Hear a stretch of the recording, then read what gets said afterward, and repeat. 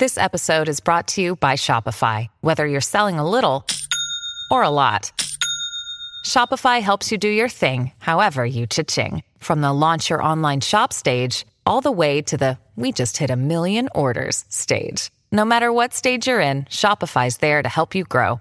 Sign up for a $1 per month trial period at shopify.com/special offer, all lowercase. That's shopify.com/special offer. When you need mealtime inspiration, it's worth shopping Kroger, where you'll find over 30,000 mouth-watering choices that excite your inner foodie. And no matter what tasty choice you make, you'll enjoy our everyday low prices, plus extra ways to save, like digital coupons worth over $600 each week. You can also save up to $1 off per gallon at the pump with fuel points. More savings and more inspiring flavors make shopping Kroger worth it every time. Kroger, fresh for everyone. Fuel restrictions apply.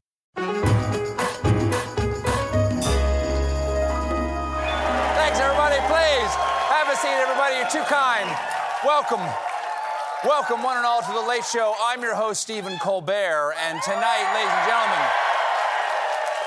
I come to you. I am over the moon because yesterday an American spacecraft came back from it. Here's what's happening. You may have read NASA is working on something called the Artemis program. It's going to be the first human trip to the moon since the early 70s, okay? We're getting your golf ball back, Alan Shepard. All right? Play it where it lies. And the mission passed its first big test this past month with a launch in the middle of the night, lunar orbits, and then a safe splashdown in the Pacific yesterday, completing its 26-day, 1.4 million mile journey. Welcome back, Orion. Job well done. Been gone for a month. I have so much to tell you about White Lotus. Even more exciting, Orion's historic ocean plop came 50 years to the day after the last Apollo mission, Apollo 17, landed on the lunar surface in 1972. That is amazing. The last time we flew to the moon, I looked like this. Hey, buddy. Oh. He was a worried kid. It's true. It's true what they say. The camera really does add 50 years. The Orion capsule was, in this case, an uncrewed vessel, but it did contain a mannequin named Commander Munikin Campos and two mannequin torsos named Helga and Zohar. In space, no one can hear you scream, "Helga, Zohar, who took your legs?" I don't know why just torsos. Why would they just send torsos? The mannequin's job was to test the effects of radiation on the human body, which is why Helga and Zohar were made of materials that mimic the soft tissue, organs, and bones of a woman. A big day for science, huge day for the loneliest nerd at NASA. Good news, fellas. I've done extensive personal research on mimicking the tender touch of an actual human woman. Please meet my lovely robot companion, Squeezella, and I'm being escorted out. Okay. I'm being escorted. There you go. Okay, here we go. Speaking of things that should be launched into space, Georgia Congresswoman Marjorie Taylor Greene.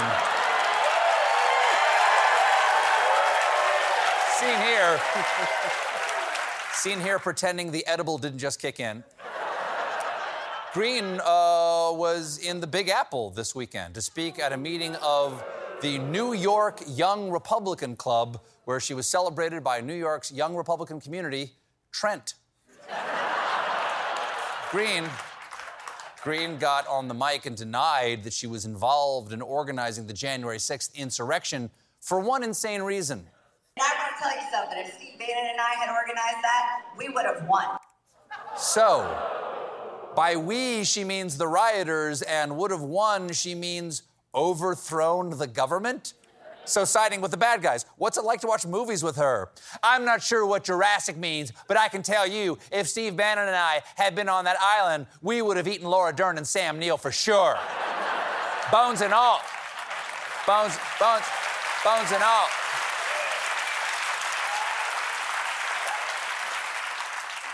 She greened on. I come to Washington. I swear in on January 3rd, I get accused of giving insurrection tours, which I thought was hilarious because I couldn't even find the bathroom in the Capitol.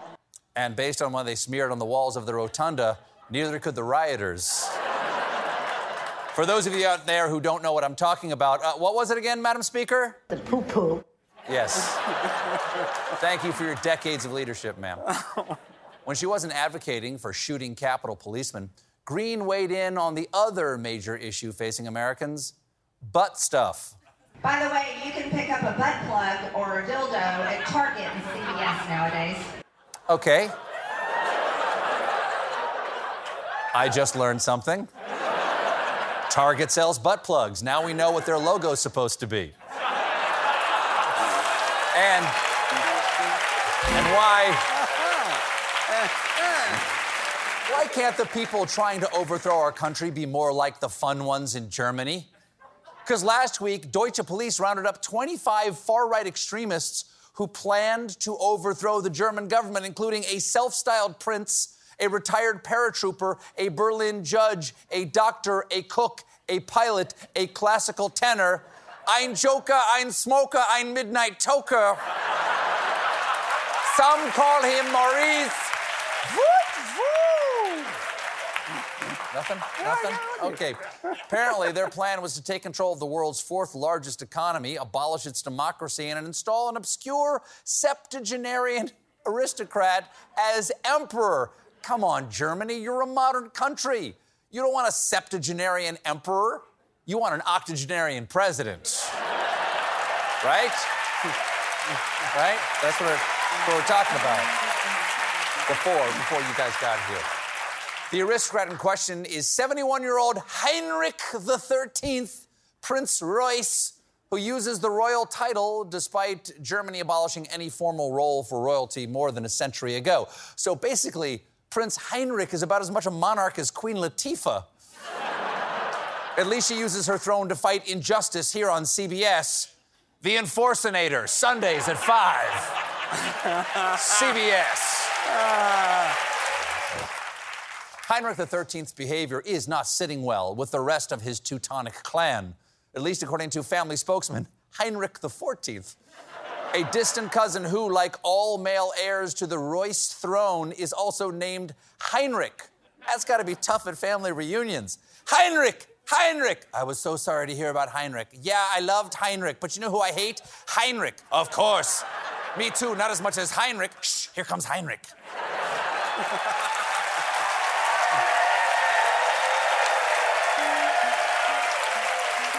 Character. Turns out the cook insurrectionist I mentioned earlier in the list is a famous German celebrity chef, Frank Heppner, who is thought to be a member of the command staff of the military arm of the terrorist group. He's the most extreme terrorist chef since the Food Network finally canceled Osama Bin Cookin' back in terrible show. Why would they give him that show? Why on earth? Back in America, the big political story this weekend was that Kyrsten Sinema announced she is leaving the Democratic Party and registering as an independent. That is shocking. Kyrsten Sinema was a Democrat? This announcement, she was a what? This announcement came on the heels of Raphael Warnock's victory, which guaranteed the Democrats full control of the Senate. There you go. So, naturally, Sinema decided to make it about her. She's like the person who shows up to your wedding wearing white or goes to your funeral in a coffin. Oh, this old thing? See, it's wearing so it. it's, you gotta... This is huge news and would be even bigger if it changed anything, because Sinema said she expects to keep her same committee assignments, which means she'll caucus with the Democrats, and told Arizonans, nothing will change about my values or my behavior. So rest assured, she may be an independent now, but still sucks. On Friday, sucks.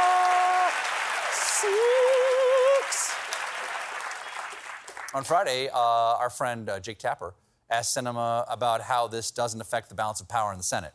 What you're doing today doesn't change that? It's still basically going to be 51-49? Well, I know you have to ask that question, Jake, Yeah. but that's kind of a DC thing to worry about. I'm not really spending much time worrying about what the mechanics look like for Washington, D.C. You work in Washington, D.C. That's what your constituents hired you to go do. That's like a pilot saying, attention passengers, I know you have to ask these questions about the left engine being on fire, but that's kind of a plane issue. I'm not spending much time worrying about the mechanics of this plane. Anyway, gotta go. Lots of flashy lights and beep, beep, boop, boops happening up here. Hey, that's a pretty mountain.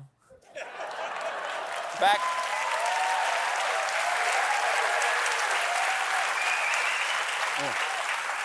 Back when she was a Democrat, Sinema was laser focused on her number one priority, undermining Democrats. She blocked Biden's initial Build Back Better proposal, blocked Democratic attempts to increase taxes on corporate America, and she torpedoed raising federal minimum wages with a curtsy and a thumbs down. It was the most disrespectful dismissal of the working class Americans since Herbert Hoover mooned Dust Bowl farmers. Sinema's new party affiliation puts her in the same camp as other independents who caucus with the Democrats like Angus King and Bernie Sanders, but Sanders doesn't necessarily want her in the club. He recently referred to as a corporate Democrat. It's true, she's always shilling for corporations. She's clearly in the pocket of Spirit Halloween. I'm not sure becoming an independent is going to help Sinema. In a recent poll, a solid 54% of Arizona Republicans, 57% of Democrats, and 51% of independents don't like her. That's everybody. If only there were some universal gesture to represent how the people of Arizona feel about Kyrsten Sinema. There you go. We got a great show for you tonight. Coming up, Common.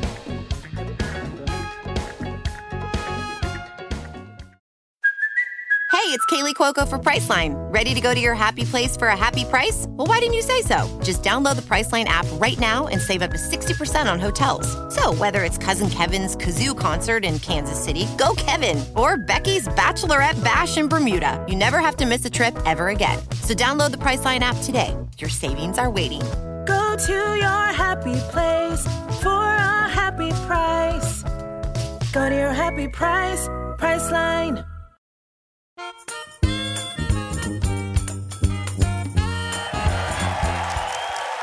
Welcome back.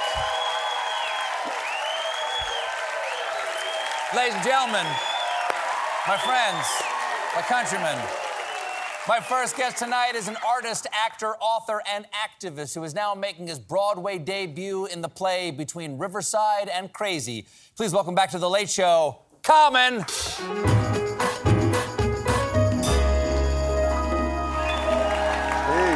Nice to see you. Happy holidays. Great to see you. Happy holidays. Have you having a happy time of the year for you?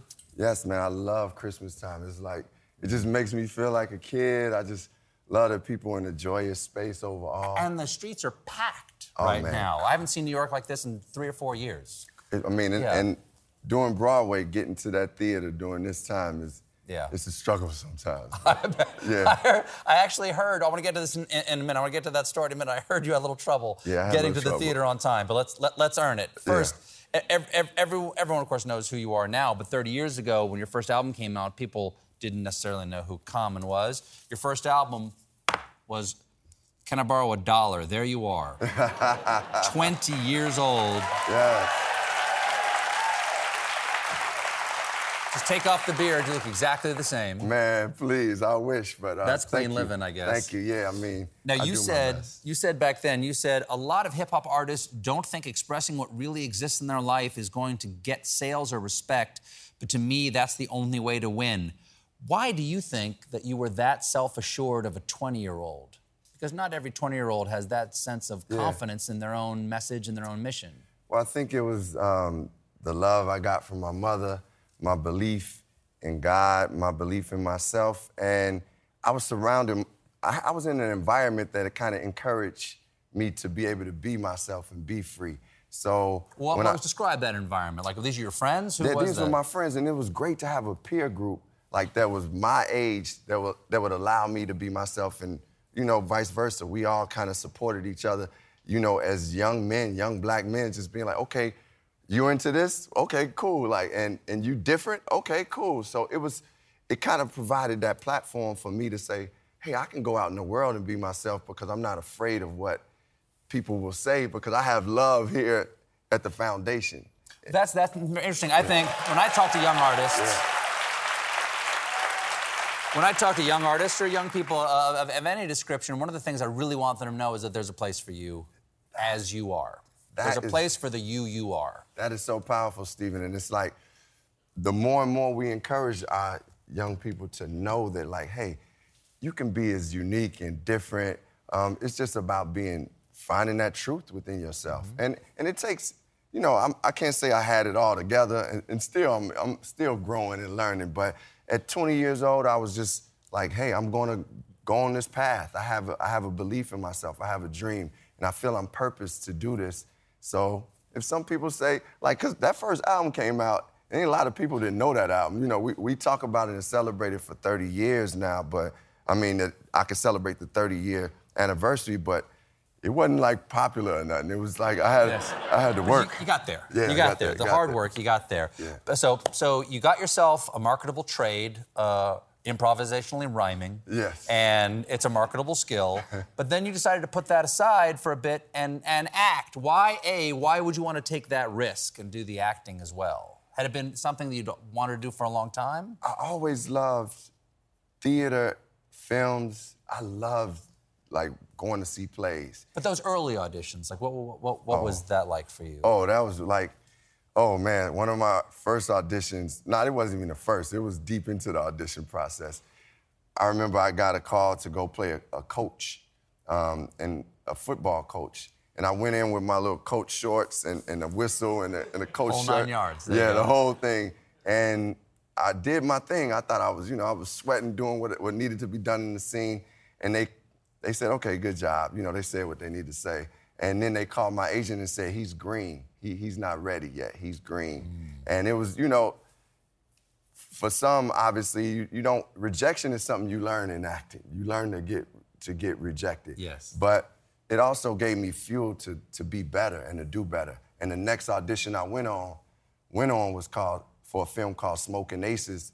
And I got my first call back, and then I got my first role right after that. So I took that no and said, okay, I have to work on it. I have to be better. And I didn't let that discourage me because I believe that the overall theme and process for this was I'm an actor, and I want to be an actor, and I want to grow and become a great actor, so it's going to take the work. Well, you know, some young actors often say, and I've said this to someone recently, that when you walk in that room, you're the one sometimes who isn't rooting for yourself. You're down on yourself. But when you walk in that room, those people behind that little table waiting for your audition, they want this to be the last audition of the day. They want you to be exactly the right person. They're pulling for you like they're your mom or dad. Yeah, and I feel like auditioning is such a, like, metaphor for life because you do have to go in with a belief. And sometimes the room is not warm. Sometimes it never feels warm. And you do have to, you can psych yourself out, like, by saying, oh, they don't want me, or, man, this person looked at me funny, but it's the stories we tell ourselves that really, like, decide who we are. Like, if I keep telling myself, like, man, I'm built for this, I'm supposed to do this, then it happens. And also, like I said, to refer back to rejection, you're not always being rejected because you're not capable of doing it. Sometimes it's just like you're not the right person for the role. And another thing I learned, like, auditioning is done, my mother told me this lesson. She was like, when you don't get the role, send love and almost a prayer to the person who does get it, because then you're showing the universe and showing God that you believe in your path, and though that person got that role, that role is for them. And your role and what you're supposed to have will happen for you. Just give thanks and give love to that person. So I started practicing that. That's good advice, Mom. Yeah. Well, now, 30 years after that album, you're making your debut as an actor on Broadway. Right there. The show is called Between Riverside and Crazy at the Hayes Theater. why did it take you so long to get to Broadway? What were you holding back? And why this one? I was dreaming of being on Broadway for a long time, just doing theater. I really, really wanted to do theater. This play, this writer, Stephen Atlee Girgis, is one of the great American playwrights. I read this play and was like, I want to be a part of this. I had to audition to get the role because Stephen actually told me, he was like, man, you too evolved for this role. I said, man, listen, I'm not perfect, man. I'm working. I'm trying to get myself together. I can play this character you want. So I got the audition and I went in and did what I had to do. And I'm so grateful because this story is like a story where you meet people who are not all good, not all bad. And you meet this father and son. It's based around a father and son relationship where the mother has just died, the wife has just died, and the father and son move in together.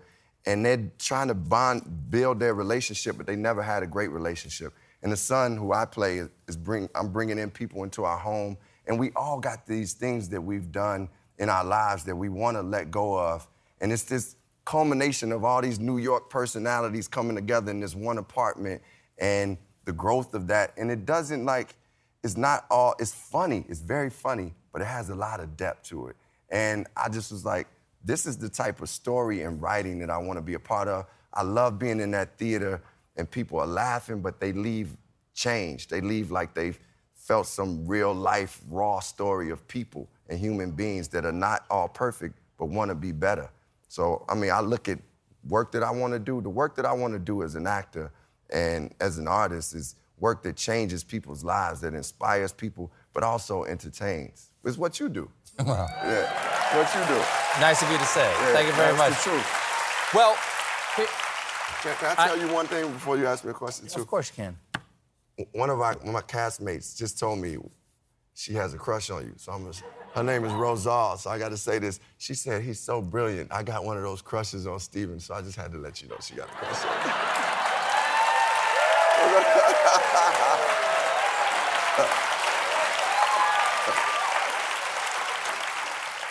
I couldn't get arrested when I was a young actor. And I'm curious what the first play you did was. Even like in school or something, what was the first thing you did? Oh, the first play I did was Christmas Carol. Yeah. Oh, really? What were you in the Christmas Carol? I was Tiny Tim. So you're really young. Yeah, I was really young. It was 5th grade, and I did the play, and I gave my sweat and tears, and I gave my soul to it. Tiny Tim has heart. And as soon as I finished the play, my mother kept saying, boy, my best friend, boy, Derek was so good in that play. Derek was so good. And I was like, I mean, she barely gave me any, compliment. I was like, I guess I better do something else, play basketball or do, because this acting hip-hop thing. it is. Yeah, hip-hop it has to be, because she didn't give me any love. But now she's bringing 140 people to Broadway to watch this play on Saturday night, our friends and family night. Progress. Well, we have to take a quick break, but we'll be right back with more Common, everybody. Stick around.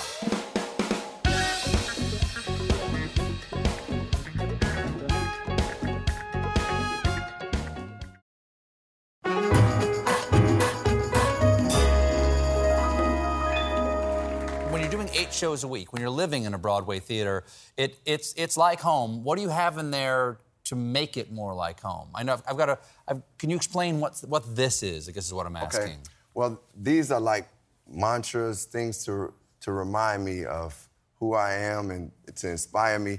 My chef, her name is Lauren Vanderpool, chef, Queen of Greens. I'm a vegan, so she cooks the best food, but she puts these messages on the containers. I like this one. What does I like it this say? one right here. This one says, I live bravely in my true authenticity, provolone burger and salad. Veggie burger, that's it. Living in authenticity, yes. Well, I mean, are there any lessons you've learned from doing Broadway now that you've done it? What have you learned about, what's necessary? Man, it's a sacred place.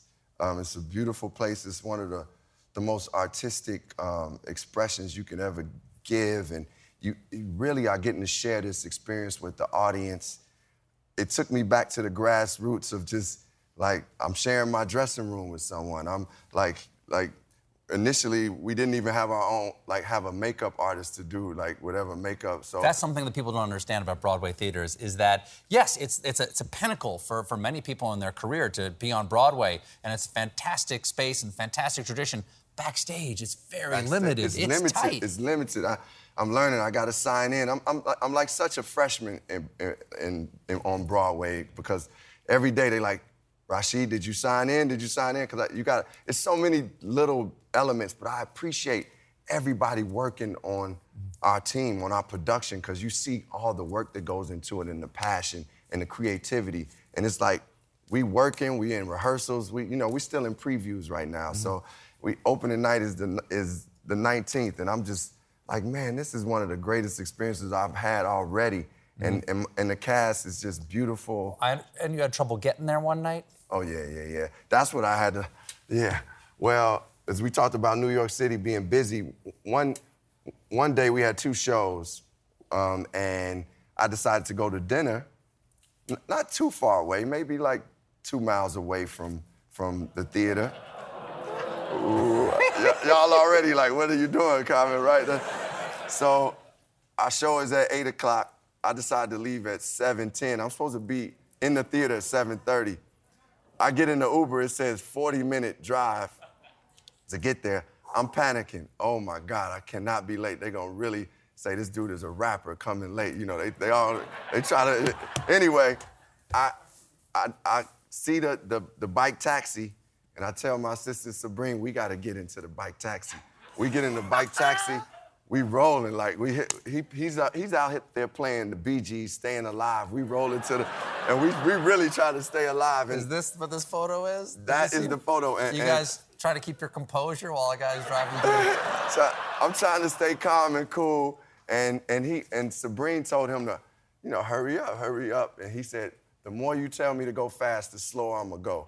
So we chilled. I told him I had a performance to do, and he said, really, you doing theater? I said, yeah, I'm doing theater. He didn't know who I was, anything. He got us to the place. I got out, ran a couple of blocks, made it to the show. But I've learned. I'm early every time. Now you're staying in the neighborhood? I'm staying in the neighborhood, staying in the theater. Good to see you. Thank you so much for being here. Thank you so much, Steve. Between Riverside and Crazies in previews now and opens December 19th at the Hayes Theater. It's Common, everybody. Thank you for listening to The Late Show Pod Show with Stephen Colbert. Just one more thing. If you want to see more of me, come to The Late Show YouTube channel for more clips and exclusives.